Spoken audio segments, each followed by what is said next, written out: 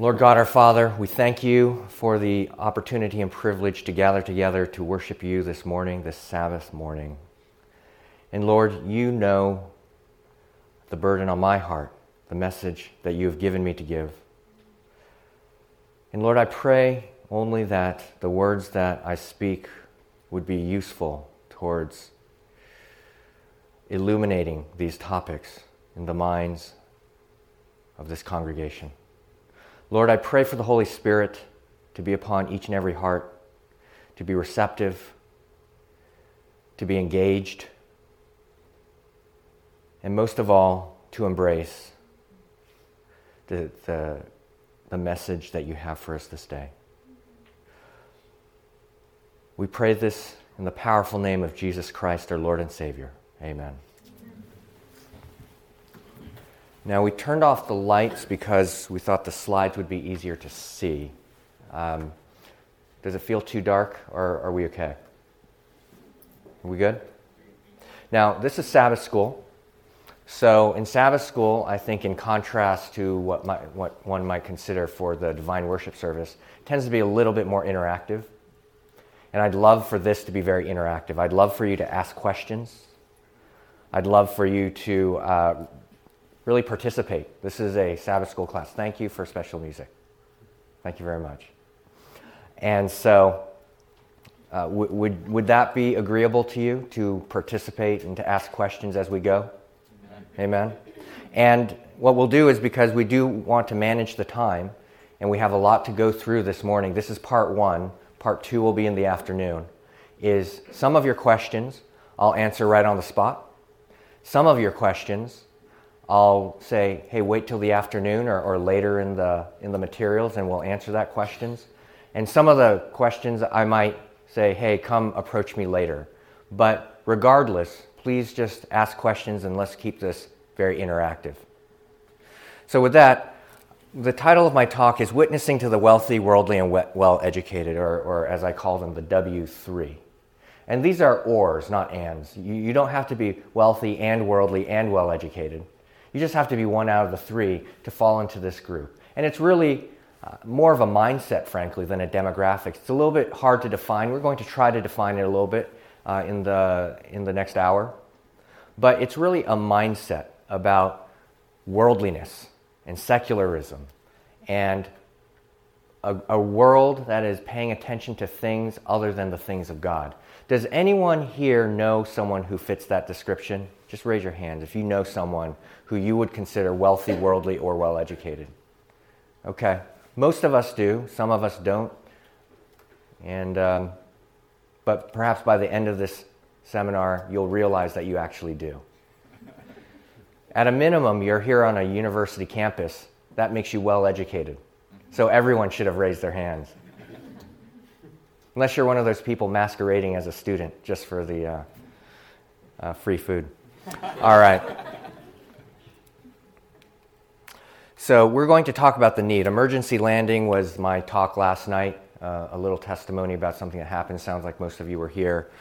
In the next session here, we're going to talk about my full testimony and how I came to have this heart conversion that Alistair referred to. And then this afternoon, we'll talk about the method of how you reach the wealthy, worldly, and well-educated. Starting with the first W, the wealthy. You can define this in a lot of ways, but just to give us an idea, I've defined it as the top 20% of the population of the United States, which roughly gives you a six-figure household income above $100,000. And that's about 20%, that's about 60 million people. Just to give you an idea, 60 million people is this roughly equivalent to the entire size of Great Britain, of France, of Italy. And so as a mission field, as a people group, this wealthy segment is literally the equivalent of an entire medium-sized country. This is a large mission field. And although it's top 20% of this country, it's only 7% of Seventh-day Adventists. And so we're outnumbered by almost triple, 3-1. So in other words, for every 3 wealthy and worldly and well-educated, for every 3 wealthy in this country, by this definition, there's only one Seventh-day Adventist. And as you go up into the higher income and wealth brackets, the outnumbering gets even more dramatic. So that's the wealthy. The worldly, you can see these covers of magazines that I've put here just to give you a sense. It's hard to define worldliness as a demographic segment, but it's a mindset. It's a mindset around materialism, around acquisition, around accumulation, around lust, around all of these things, around pleasure, around intellectualism. We have the New Yorker magazine here, well known as a very intellectual magazine. And intellectualism, I'm not against being intellectual or being well educated, but our intellects can become a god in and of themselves. And so that's what we're talking about when we talk about worldliness. And then we have the well-educated. I have a graph here, a bar graph of educational attainment over the age of 25. So kids are not in this graph. And so what you can see here is roughly 42% of the United States has a bachelor's degree or greater. About 42%. Now, the Adventist church, this percentage of 42%, do you think Adventists are higher or lower in terms of educational attainment? Higher. Oh, good guess. How did you know that? Did you hear my seminar before? Indeed. It is higher for Seventh-day Adventist, a little bit higher. For Seventh-day Adventist, it's about 45%, so it's slightly higher. Now, what's interesting about this is we saw the earlier number on how the wealthy is underrepresented among Seventh-day Adventists. Do you remember that? But educationally, we're actually overrepresented. And any demographer worth their credential will tell you that education and wealth go together. In other words, the more educated you are, the more wealth you have. Now, here we have a little bit of a mystery. We are more educated than average, but we're less wealthy as a people. Now, why might that be? Any ideas on that? Sorry? I can't hear. We go work for the church. Yeah, so there's a lot. There's a selection career selection mix here. We go work for the church. A lot of people go into ministry. And education might be another one. So there's a career mix element here, which I thought was interesting because my mental model for Seventh-day Adventists is doctors and dentists and healthcare professionals of various sorts, which tend to be fairly well compensated. But actually, we skew, although there is that skew, there's an equal skew that goes towards ministerial or missionary type work, which is lower income. There's one other reason. What might that be? Any guess? Yes, ma'am. Tithing? Well, tithing is actually, so tithing comes out of your income, but your top line income is still your top line income, if that makes sense. Now, if the question was discretionary income or savings rate or something like that, then that would definitely play in. Any other guesses? Educated guesses? Yes, sir. Well, Sabbath issue probably comes in with the career mix, the career choice mix element. So I'm not sure whether that actually washes out, but it's a good guess. Good guess. Yes, sir, in the back. Maybe that, like the wealth. I was thinking wealthy, they leave church. So I think that's a very good point. And I think that could very well be the case. That would be my anecdotal experience as well, is that a lot of people who attain affluence or wealth will also tend to leave the church. And I think that's a very real issue. Part of what the Nicodemus Society, which is the ministry that I've started, is all about. So that's a great comment there. There's one other thing.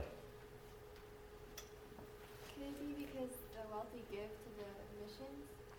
Well, that would be similar to tithe, where it comes out of your income. But the top line income is still what it is. All right, well, I won't hold you in suspense. The other one is age. In other words, retirement.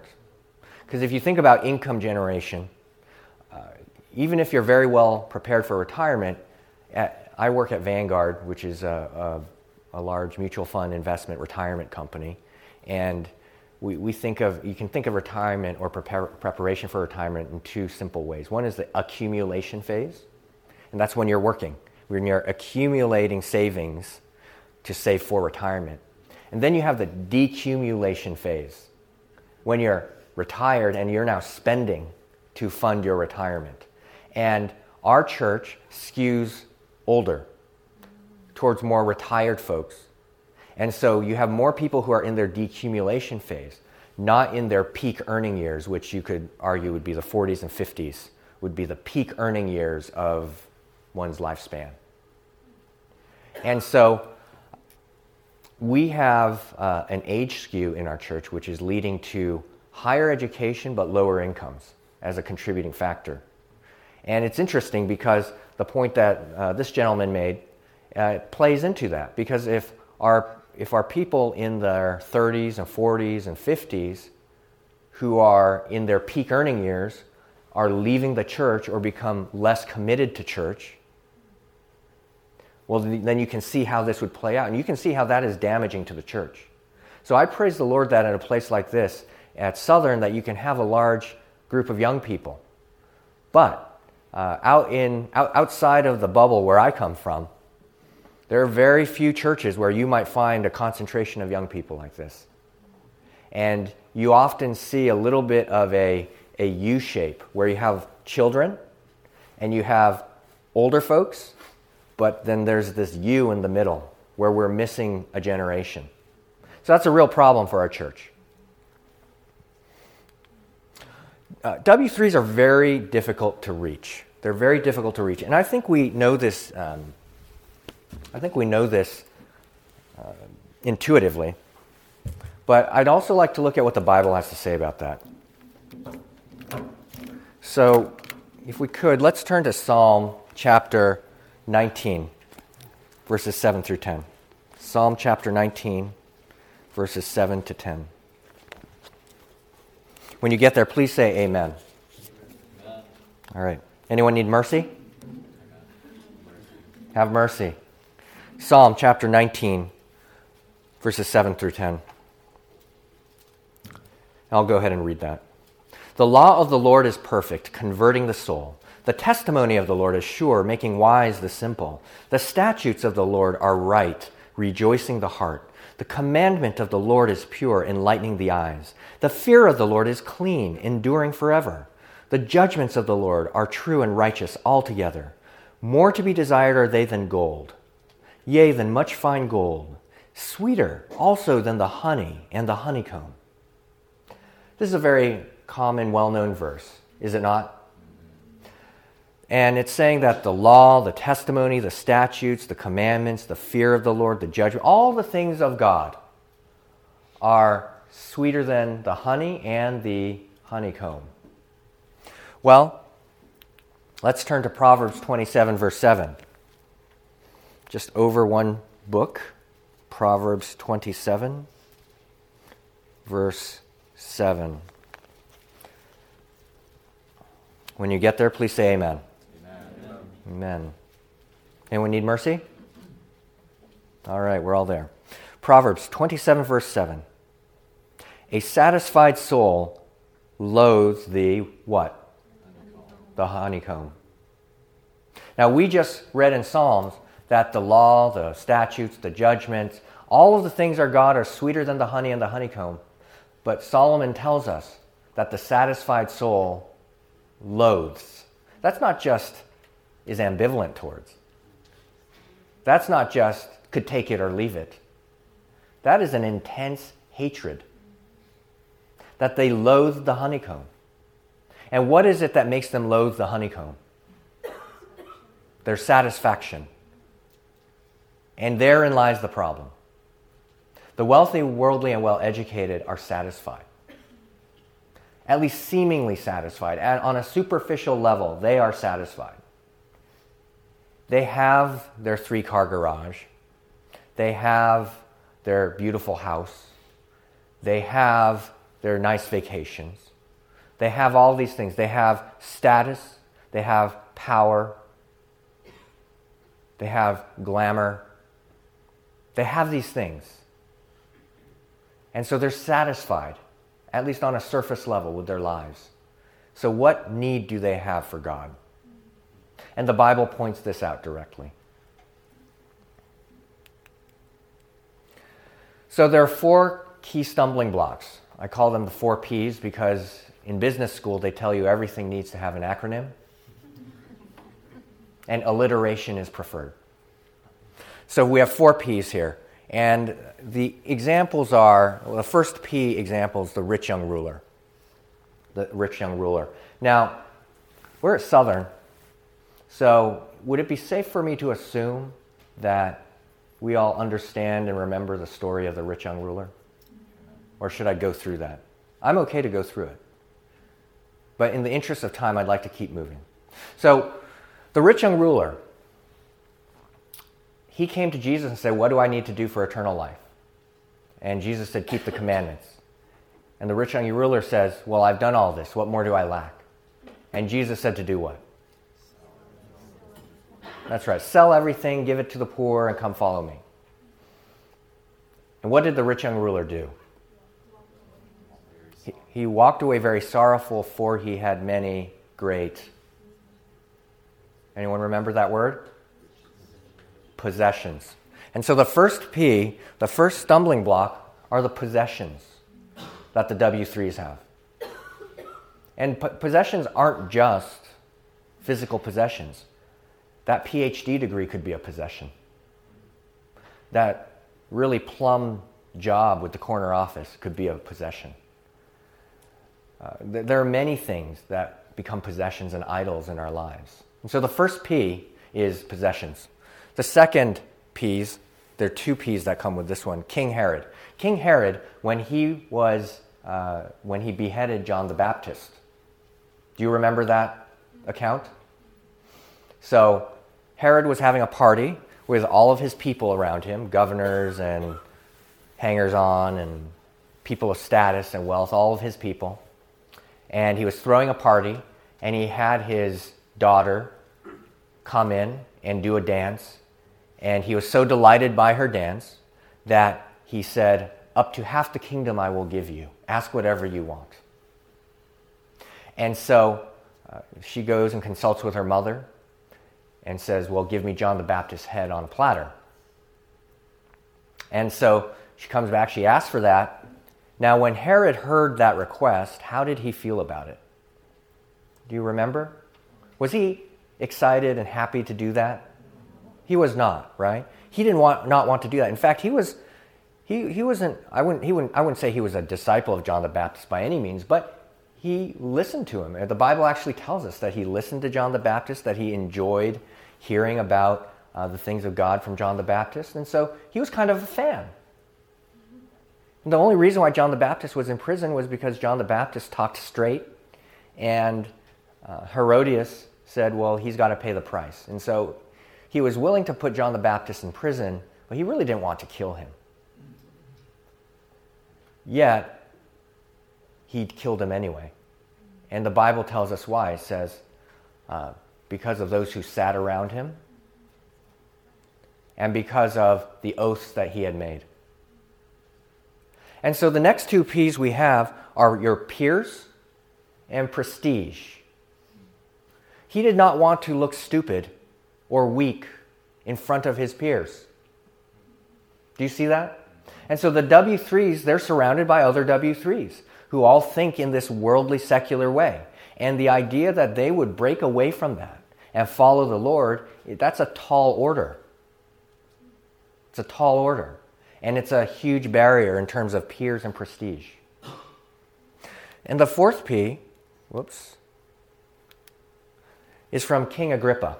Does anyone remember King Agrippa? In the book of Acts, Paul had an opportunity to share his testimony with King Agrippa. King Agrippa was actually a Jew. And so he shared his testimony with King Agrippa. And at the end, he says, King Agrippa, do you believe? I know you believe. I think you're a smart man. I think you get it. And King Agrippa says to him, you almost persuade me to be a Christian. You almost persuade me to be a Christian, which means that he did not persuade him to be a Christian. But the fact that it's almost, you almost get the sense that he feels like, I'm almost there, but give me a little more time. We can reconsider this at another date. And so the fourth P is procrastination. Procrastination. And I personally have shared a series of Bible studies. I've gone through the entire messages with people from this W3 segment through personal Bible studies. And I've had people say to me, this all makes sense, but at this time of my life, I'm still pursuing my career. I still want to do this. I want to go see that. I want to do these other things. And the life that the Bible, as you're teaching it to me, seems like it would cramp my style. So I think maybe at a future point, we can re-engage on this. We can come back and talk about this. But today, you almost persuade me, but not quite. And so the four P's, the four stumbling blocks, are possessions, peers and prestige, and procrastination. Does that make sense to you guys? Yeah? Any questions so far? We're good? All right. Now let's see what the Spirit of Prophecy has to say about this, because oftentimes when we talk about missions and witnessing and sharing the gospel, there's a great focus on things like overseas missionaries. Go overseas, preferably to a third world country. Or inner cities. Go to the inner cities and meet their needs. There's a lot of emphasis on these kinds of things, and rightfully so. I am very supportive and believe in all of these ministries. But what I'm here to share with you today is that there has been an oversight on the other end of the spectrum, which is this W3 segment. And as I started to do this research and do this study, it was astounding to me how much Spirit of Prophecy had to say on this. And so let's go through that. The whortleberry vision. Does anyone know what a whortleberry is? Anyone? No? I didn't know either. But apparently it's a fruit that looks like a blueberry, but instead of being white inside, it's red. So there you go. Now you know what a whortleberry is. And so Ellen White has a vision in which she sees herself with a lot of other believers going out of the cities into the outskirts of the city, but still within that metro area. When I read it, it almost felt like the suburbs, although I'm not sure suburbs were a concept back then. But going out, and they were going out to pick whortleberries. That was their activity that they were going to do. And she talks about how everyone was enjoying the day. It was a beautiful day. They were enjoying the weather and each other's company. There was a lot of talking, a lot of enjoyment and conversation. And she talks about how some of the people really worked hard at picking whortleberries and other people not so much. They would just enjoy their picnic lunches and enjoy the sunshine. And so we pick it up there. This is Ellen White coming back to the party. So then I took my berries and went to the wagon that they had ridden. Said I, this is the nicest fruit that I've ever picked, and I gathered it close by, while you have wearied yourself by searching at a distance without success. Then all came to look at my fruit, said they. These are high bush berries, firm and good. We did not think we could find anything on the high bushes, so we hunted only for the low bush berries, and we have found only a few of these. Now, what does she mean by this? High bushes and low bushes and berries? Well, we don't have to guess because she interprets it for us. I am sure that the dreams that I have had of late teach me lessons that there is a neglect to get the better classes to become interested. While the poor classes are not to be neglected, neither should the higher and more intelligent classes be overlooked. I have been in dreams instructed that we overlook the fields close by to us to labor in faraway fields, and we pick very inferior berries when there are larger and a better quality of berries all ready to be gathered, and we are making a mistake in this kind of labor. Wow. That's pretty clear, is it not? She goes on. There has not been the effort made that there should have been to reach the higher classes. While we are to preach the gospel to the poor, we are also to present it in its most attractive light to those who have ability and talent, and make far more wise, determined, God-fearing efforts than have hitherto been made to win them to the truth. Make far more wise, determined, God-fearing efforts than have hitherto been made. In other words, you guys have been slacking off. That's what she's saying. You guys have been ignoring this group. And W3s have always been a part of God's people, and I have a list here of some examples from the Old Testament and the New Testament, and the list goes on, but I'd have to drop the font size and you wouldn't be able to read it. But they're up on this list are kings, governmental officials, religious leaders, wealthy men, all different kinds of W3s all throughout the Bible. So this is not a new concept. It's not a new concept to our society. We go on. W3s need to be shown the reality of God. There is a work to be done for the wealthy. They need to be awakened to their responsibility as those entrusted with the gifts of heaven. They need to be reminded that they must give an account to him who shall judge the living and the dead. The wealthy man needs your labor in the love and fear of God. Too often he trusts in his riches and feels not his danger. The eyes of his mind need to be attracted to things of enduring value. Very explicit. These comments, they really speak for themselves. And here is the point earlier about satisfaction. They appear to be satisfied, but actually we learn something else here. We talk and write much of the neglected poor. Should not some attention be given also to the neglected rich? Let's stop there for a second. This idea of neglected rich was, as I was doing this research, that just reached out and just hit me in the middle between the eyes. The neglected rich. Many look upon this class as hopeless. Does anyone look at this class and think that they're hopeless? Does anyone look at them and think, has anyone been canvassing? In this, who's been canvassing here? Okay, good number of folks. Now, I know some canvassing programs, they have different labels for different neighborhoods, and maybe on a numerical scale. These go from 1 to 10. And the wealthy neighborhoods are what, 9s and 10s? Is that kind of how it works? 7 to 9. Okay, so what's easier? 1 to 3s or 7 to 9s? 1 to 3s, right? The 7 to 9s, 1, they're not home because they're busy. 2, if you can get them, they don't want to talk to you because they're busy. And they're also highly skeptical. They're highly skeptical. They're like, what do you want? Why are you here?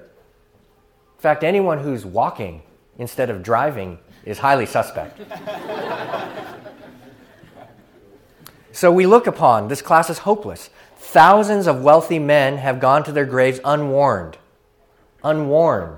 because they have been judged by appearance and passed by as hopeless subjects. But as indifferent as they may appear, I have been shown that most of this class are soul-burdened. There are thousands of rich men who are starving for spiritual food. Many in official life feel their need of something which they have not.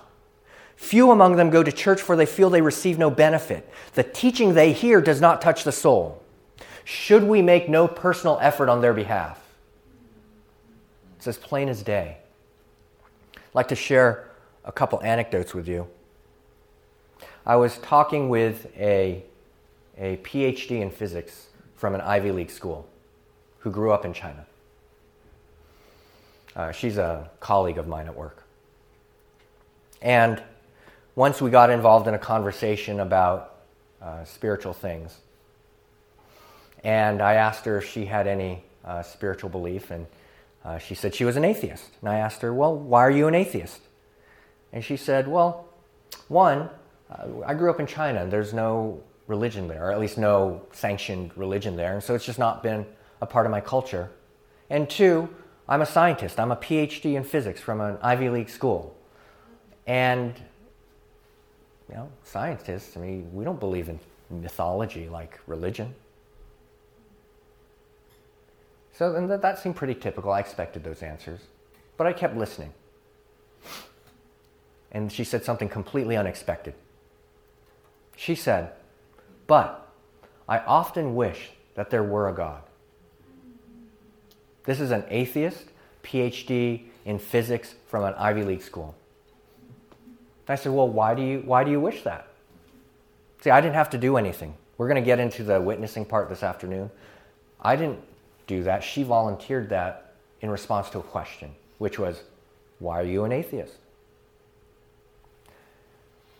And she gave me two reasons. One, I'm a physicist. I see how finely calibrated the universe is. And it is extremely hard to explain that without some higher power. This is a PhD in physics from an Ivy League school who's telling me, I'm not telling her this, she's telling me how difficult it is to explain the universe without God. That was the first reason. And the second reason was, if there were a God, she wouldn't feel so lonely. She was soul-burdened. She was soul-burdened. Let me tell you about another woman. She is someone who I went to school with at the Eastman School of Music. She's a very talented violinist. She has her bachelor's from Yale, her master's from Eastman, and her PhD from Juilliard. So she can play. Very talented woman. And I had the opportunity to go to Chicago for a business trip, and she lives in Chicago now, so I think it's been probably 15 years or more since I'd seen her, but I said, hey, let's get together and have dinner. And so we got together and had dinner. We're just talking, and we got onto spiritual topics over the course of dinner. And as you'll learn this afternoon, it's not an accident. There's a way of getting into spiritual topics that is purposeful. So we got into spiritual topics over dinner, and we started talking about religion, and I asked what she does and things like that. And she proceeded to tell me about her upbringing and how confused she was about things of God and things of religion, because her house was divided, and ultimately they really didn't have religion in the house.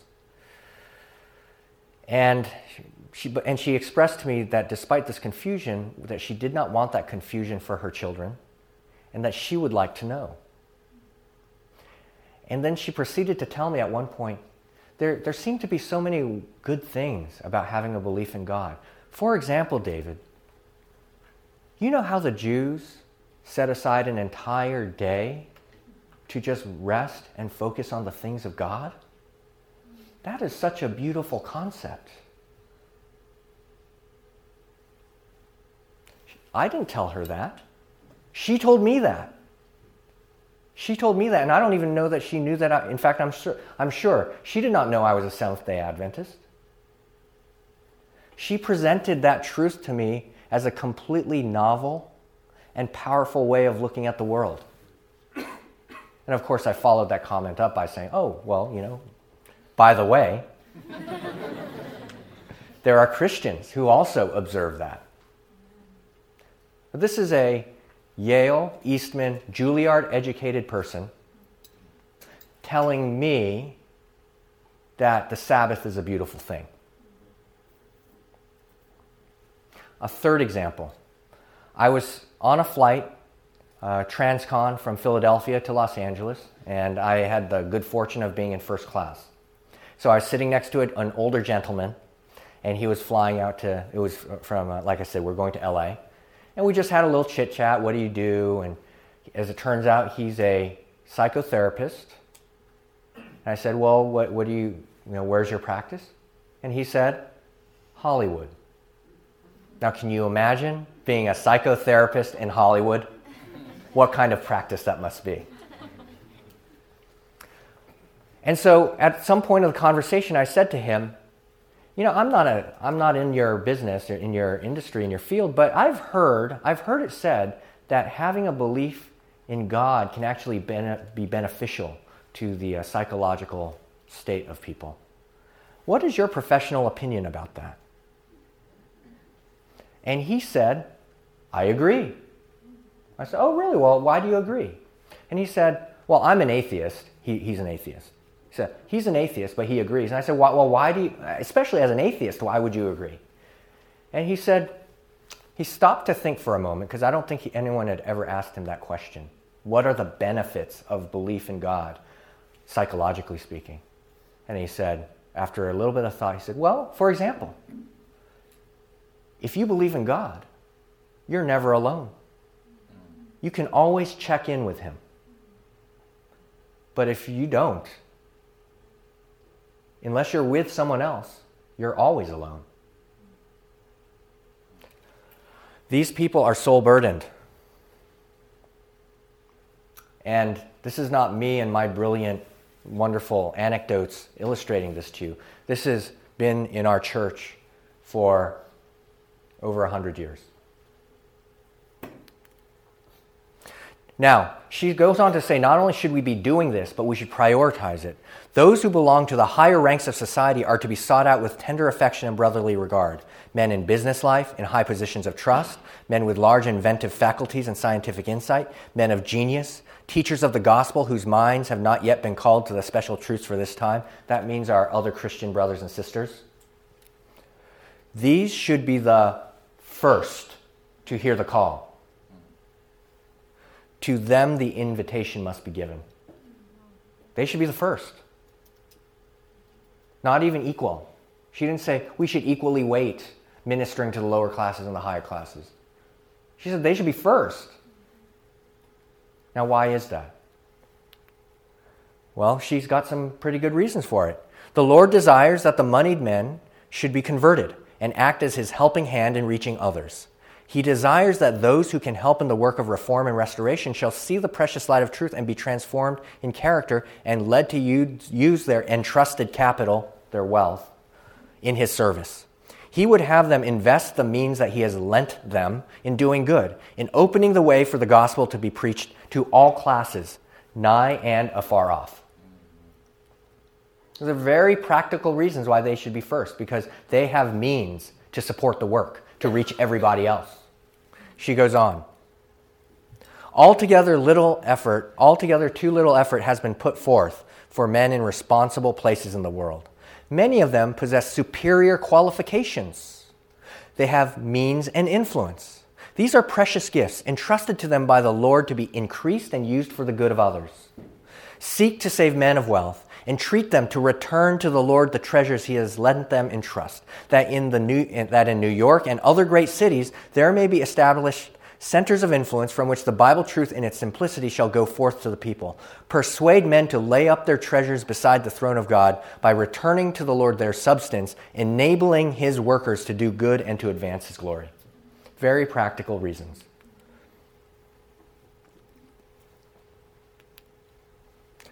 And it goes beyond just their means.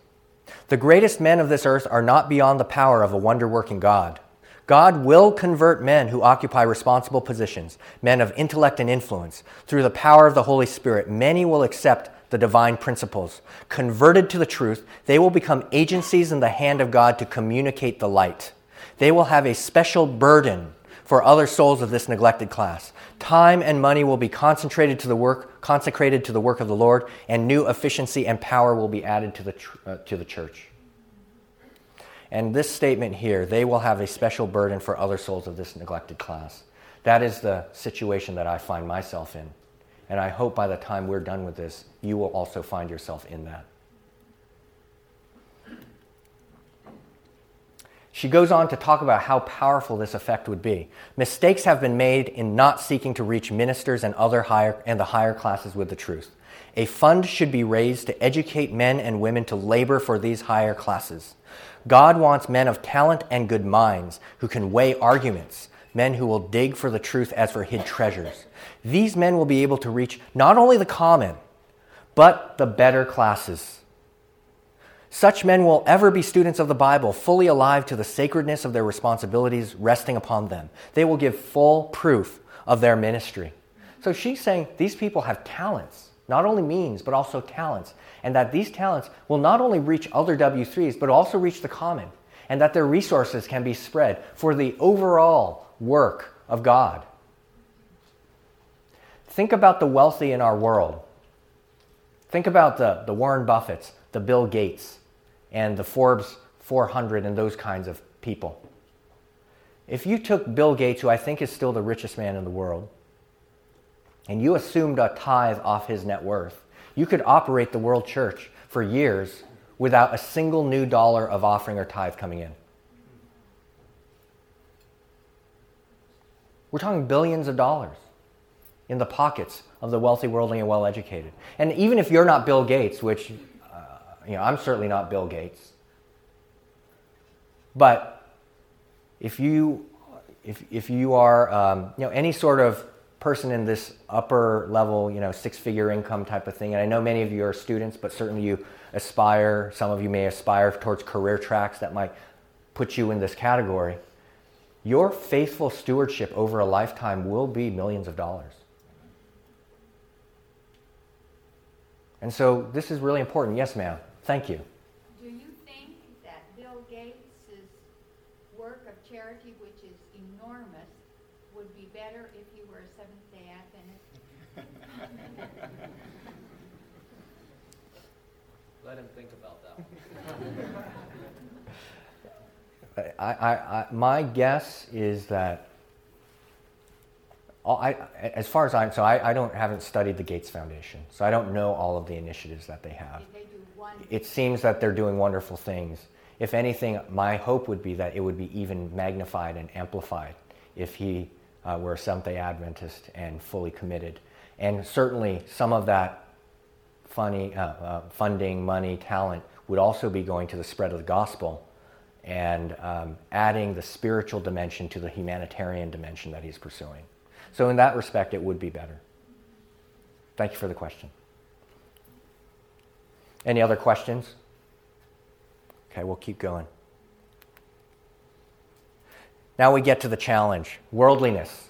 So today God is seeking for souls among the high as well as the low. There are many like Cornelius, men whom he desires to connect with his church. Their sympathies are with the Lord's people. But the ties that bind them to the world hold them firmly.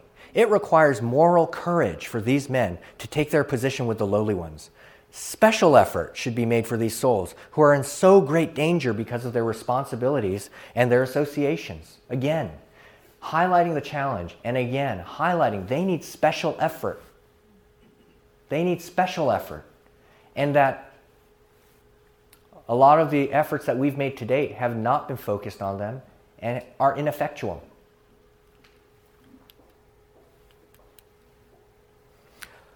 And their worldliness, their apparent worldliness, should not deter us. We just read that they are soul burdened, and here's more on that.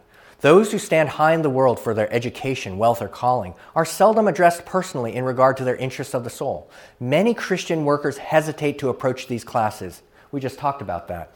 But this should not be. If a man were drowning, we would not stand by and see him perish because he was a lawyer, a merchant, or a judge. Right? It's very true. If we saw persons rushing over a precipice, we would not hesitate to urge them back, whatever might be their position or calling. Neither should we hesitate to warn men of the peril of their soul. None should be neglected because of their apparent devotion to worldly things. I'll share another anecdote with you. There was a gentleman, a colleague of mine at work, very accomplished, went to a top business school, worked for a top consulting firm, and now he had joined Vanguard where I work. And Vanguard is a very special place in many ways, but it can be a very difficult place for people to enter mid-career because the way we do things at Vanguard can be very different from, it's not your typical Wall Street firm, not by any stretch of the imagination. So he had been having some challenges with how to navigate the culture and the organization, and since I came from a similar background as him, I decided I would invite him to lunch, and just to check in and see how things are going. So we were having lunch, and he asked me, so David, you are from a similar background as me. How have you been able to navigate and be successful at Vanguard? And I gave him a couple pieces of advice, be a good listener, things like that, things which are sort of standard and typical. But then the third thing I said to him is, I don't know how you feel about these things, but it would be remiss of me if I didn't share with you what I think has been the most helpful as I've tried to navigate this place, and that is my prayer life. I had no idea of his religious background, if he had any belief whatsoever. But I just put it out there. I said, the third thing I'll mention, and frankly this is the most helpful, powerful one in my life, is my prayer life.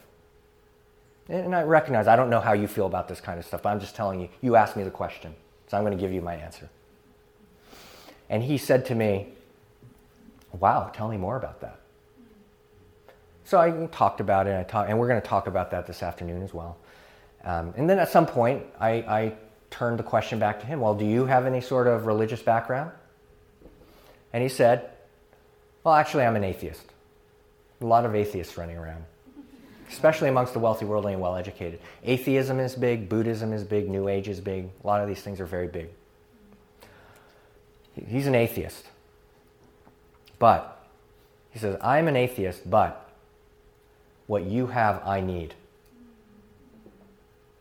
And I've been doing having personal Bible studies with him for the last 2 years. None should be neglected because of their apparent devotion to worldly things. Now, how do you do this? Well, Spirit of Prophecy tells us they need a different approach. The intelligent, the refined, are altogether too much passed by. Pay attention here. The hook is not baited to catch this class. What a metaphor. The hook, fishing, right? The hook is not baited to catch this class. And ways and methods are not prayerfully devised to reach them with the truth that is able to make them wise unto salvation. She's saying the hook's not baited for them, and we don't have the methods available to us right now. We need to develop these methods. What a rebuke. Most generally, the fashionable, the wealthy, the proud understand by experience that happiness is not to be secured by the amount of money that they possess or by costly edifices or ornamental furniture and pictures.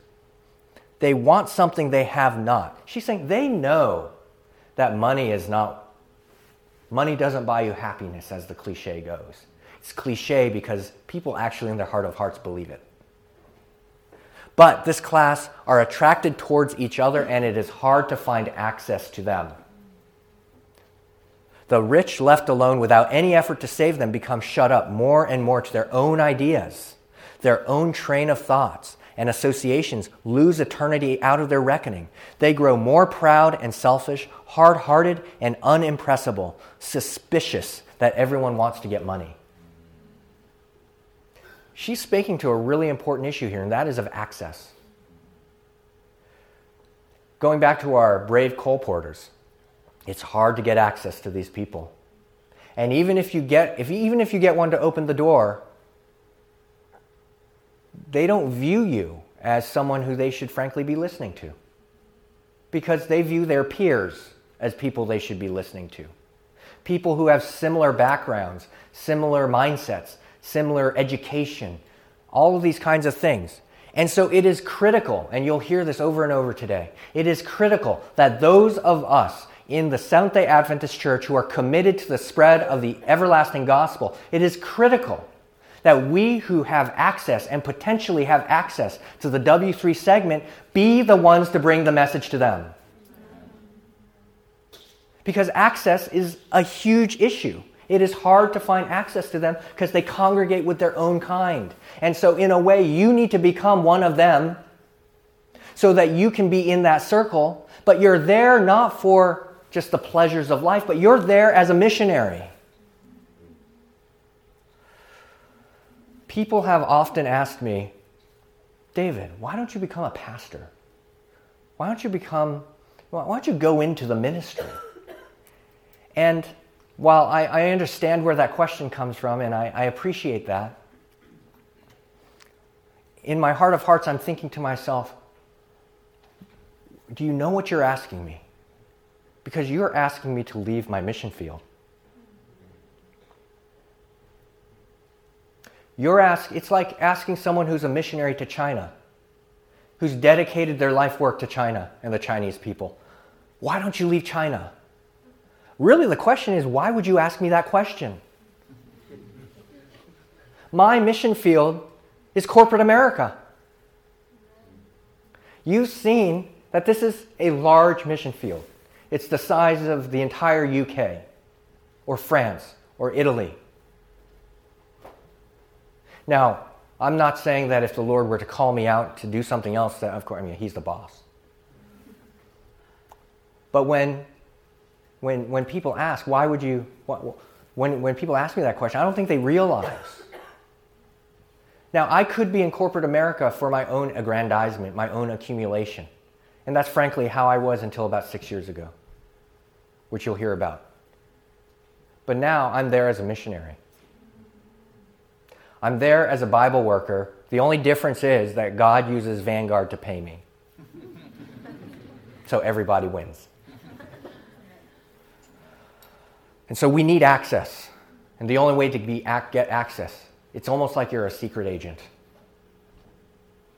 You're a secret agent. Some will ask, can we not reach them with publications? I believe in Glow. I believe in the literature ministry. But we're talking about a different segment. There are many who cannot be reached this way. She just answers the question. Handing someone a Glow track in this segment, it might work. I mean, you always hear those testimonies, right? You always hear those incredible testimonies. But let's think about this. When we hear those amazing testimonies, why is it that they are amazing? Because it almost never happens. Are you following? The reason why those amazing testimonies are amazing is because it almost never happens. And that's what Spirit of Prophecy is telling us here. There are many who cannot be reached that way. It is personal effort. You can't just do a hit and run Glow track with a W3 and expect a high percentage of results. Even if you do personal effort with them, you can't expect a high percentage of results. This is the hardest segment to reach. It is by no casual, accidental touch that the wealthy, world-loving, world-worshipping souls can be drawn to Christ. These persons are often the most difficult of access. Personal effort must be put forth for them by men and women imbued with the missionary spirit who will not fail or be discouraged. In every effort to reach the higher classes, the worker for God needs strong faith. Appearances may seem forbidding, but in the darkest hour there is light above. I'm not going to stand before you and tell you that I've had dozens of baptisms amongst the wealthy, worldly, and well-educated. I've had a reasonable number of Bible studies, and I've had hundreds of spiritual conversations. But this is the hardest group to reach. The deck is stacked against us, yet we are enjoined by the Bible and Spirit of Prophecy that we must do this work. And it has been neglected. Has been neglected. So how do you do this? In order to do this, all workers will have to keep themselves up to a high level of intelligence. They cannot do this work and sink down to a low common level, feeling that it does not much matter how they labor or what they say, since they're working for the poor and ignorant classes. Did that touch an ouchie spot for anybody? Think about the thing in your life that you pay the most attention to, that you have the most focus on, the thing that is your passion. It might be your studies, it might be a sport, it might be some other hobby that you have. So, think about that thing. You got something in your head now? That thing in your life that you accord the most passion towards? Do you have it? Okay, I'm going to give you 30 more seconds to think of something. Do you have something in your mind? Or do you have no passions? Do you have something in your mind? Amen? Amen. Think about that thing. Now, think about how your attention and energy and effort towards working at the church or for God compares to that thing. And it could be as big as going out to a missionary field, or it can be as small as leading the praise singing, setting up the chairs for potluck. Things big and small of God. How much attention and diligence do you pay to those things versus the things that you are most passionate about in your life? We cannot do this work and sink down to a low common level. They will have to sharpen up and be armed and equipped in order to present the truth intelligently and to reach the higher classes. Their minds must rise higher and show greater strength and clearness. This is a difficult work, and it requires your best efforts, enabled by God. Some are uniquely qualified. Some are specially fitted to work for the higher classes. They should seek wisdom from God to know how to reach these persons, to not have merely a casual acquaintance with them, but by personal effort and living faith. That's an important one. Living faith to awaken them to the needs of the soul, to lead them to the knowledge of the truth as it is in Jesus. In order to reach these classes, believers themselves must be living epistles, known and read of all men. We'll talk more about this afternoon, but you need to be living the message. You need to be living the message before you're even thinking about sharing the message. And we'll talk more about that because we're running out of time. Then she rebukes us once more. There are intelligent men and women whom we are afraid to work for, fearing repulse. We're afraid to work for them because our feelings might get hurt. But earnest effort should be made for the higher classes, coming close to their hearts, visiting them, and using special wisdom to win them to the truth. There should be no pushing. Here's really important. We're going to talk about this afternoon. There should be no pushing, no sharp contention, but leading their minds out to investigate. One reason why efforts have not heretofore been made for the higher classes as I have presented before you is a lack of faith and real courage in God. As I go around talking to people about this ministry, oftentimes people will say how intimidated they are, how they're afraid to talk to these people. And she tells us one reason for that is a lack of faith. And I want to leave you with this thought, which is just incredibly powerful to me. It requires more grace, more stern discipline of character to work for God in the capacity of mechanic, merchant, lawyer, or farmer, carrying the precepts of Christianity into the ordinary business of life, then to labor as an acknowledged missionary in the open field. It requires a strong spiritual nerve to bring religion into the workshop and the business office, sanctifying the details of everyday life and ordering every transaction according to the standard of God's word. But this is what the Lord requires. What is she saying here? She's saying it is harder to be a layperson working in the office or in the shop and bringing Christ into that place than it is to be an explicitly open missionary or Bible worker. And I have total respect for those who go into the missionary field in those respects. You know, we often talk about, we go back to our coal porters. It is hard work in the summertime, when it's going up above 90, 100 degrees sometimes, and you're out there with that bag. No doubt about it. But she's saying it's harder for me to sit in my air-conditioned office and bring Christ there than it is to be an open, explicit mission Bible worker in the field. And I'd include pastors, conference workers, missionaries. Now, what I will say is this. We often think about harder in terms of material hardship. And that's why we talk about things the way we do. And it's very reasonable. I would agree. From a material hardship perspective, no doubt, carrying that bag around in August, way more difficult. Don't get me wrong. But what she's talking about here is the spiritual strength you need to have. the spiritual backbone you need to have to walk into the CEO's office and bring Jesus there. And she's saying that is more difficult than to be an avowed, open gospel worker. And so we're going to wrap up now, but the question I want you to take with you is, will you take up this challenge? I think anyone here who's at Southern, you're already well educated. Those of us here who are in professions, you're well educated, and maybe you're wealthy too.